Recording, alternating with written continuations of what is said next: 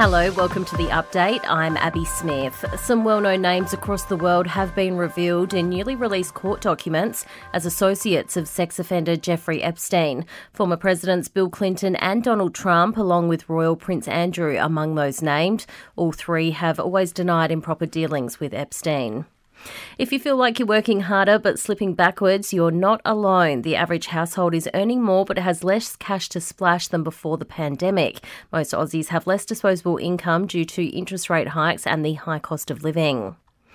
More than 60% of asylum seekers entering Australia on a visitor visa but not leaving when it expires. India, Vietnam, China and Indonesia are the top 4 places refugees are arriving from, with the opposition now vowing to crack down on those taking advantage of their visas. Overseas, several people are still stranded at Japan's busiest airport 2 days after a deadly crash between a jet and a commercial flight. There's further reports the pilots weren't aware their jet was on fire after it crashed into the Coast Guard plane. Security footage shows the smaller plane on the runway for 40 seconds before the collision.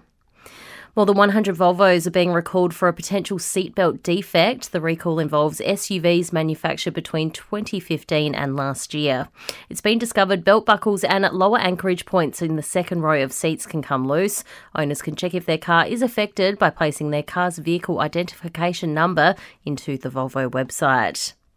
Aussie researchers have found a novel method to reduce rudeness between doctors and nurses, printouts of eyes on the wall. Douglas Farbush from the University of South Australia says the feeling of being watched is enough to change people's behaviour. What we found was a marked reduction in the frequency of incivility in operating theatres, and this is a problem in healthcare as it is in other high-stakes work environments because stress breeds behaviours that don't help in terms of achieving safe and efficient operating theatres. And Elvis is set to live on with a new hologram show. The Elvis Evolution will premiere in London, then head to Tokyo, Berlin and Las Vegas and use previously unseen footage. He would be 89 if he was still alive today. Entertainment and sport next. Rain could again threaten play at the SCG on day 3 of the third test between Australia and Pakistan. The Bureau of Meteorology forecasts a medium chance of rain in Sydney, most likely in the morning. Australia is set to resume its first innings on 2 for 116 in reply to the tourist total of 313 runs.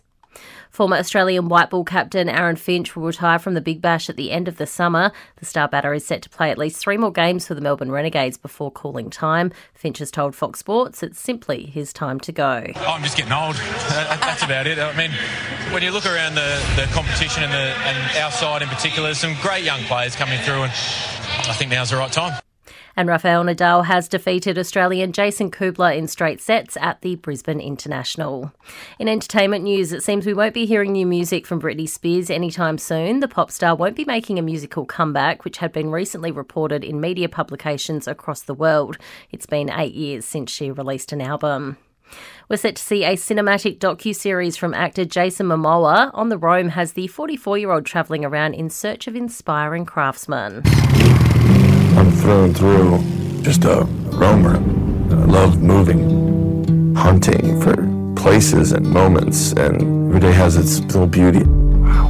And you just got to have the right set of eyes. And Selena Gomez and Benny Blanco have stepped out for a date night. The pair were seen at the Lakers basketball game and put on the PDA for fans in the stands. The single soon singer has caught plenty of flack on social media, her fans saying she could do much better than Blanco. And that's the latest from the Nova podcast team. We'll see you again tomorrow for another episode of The Update.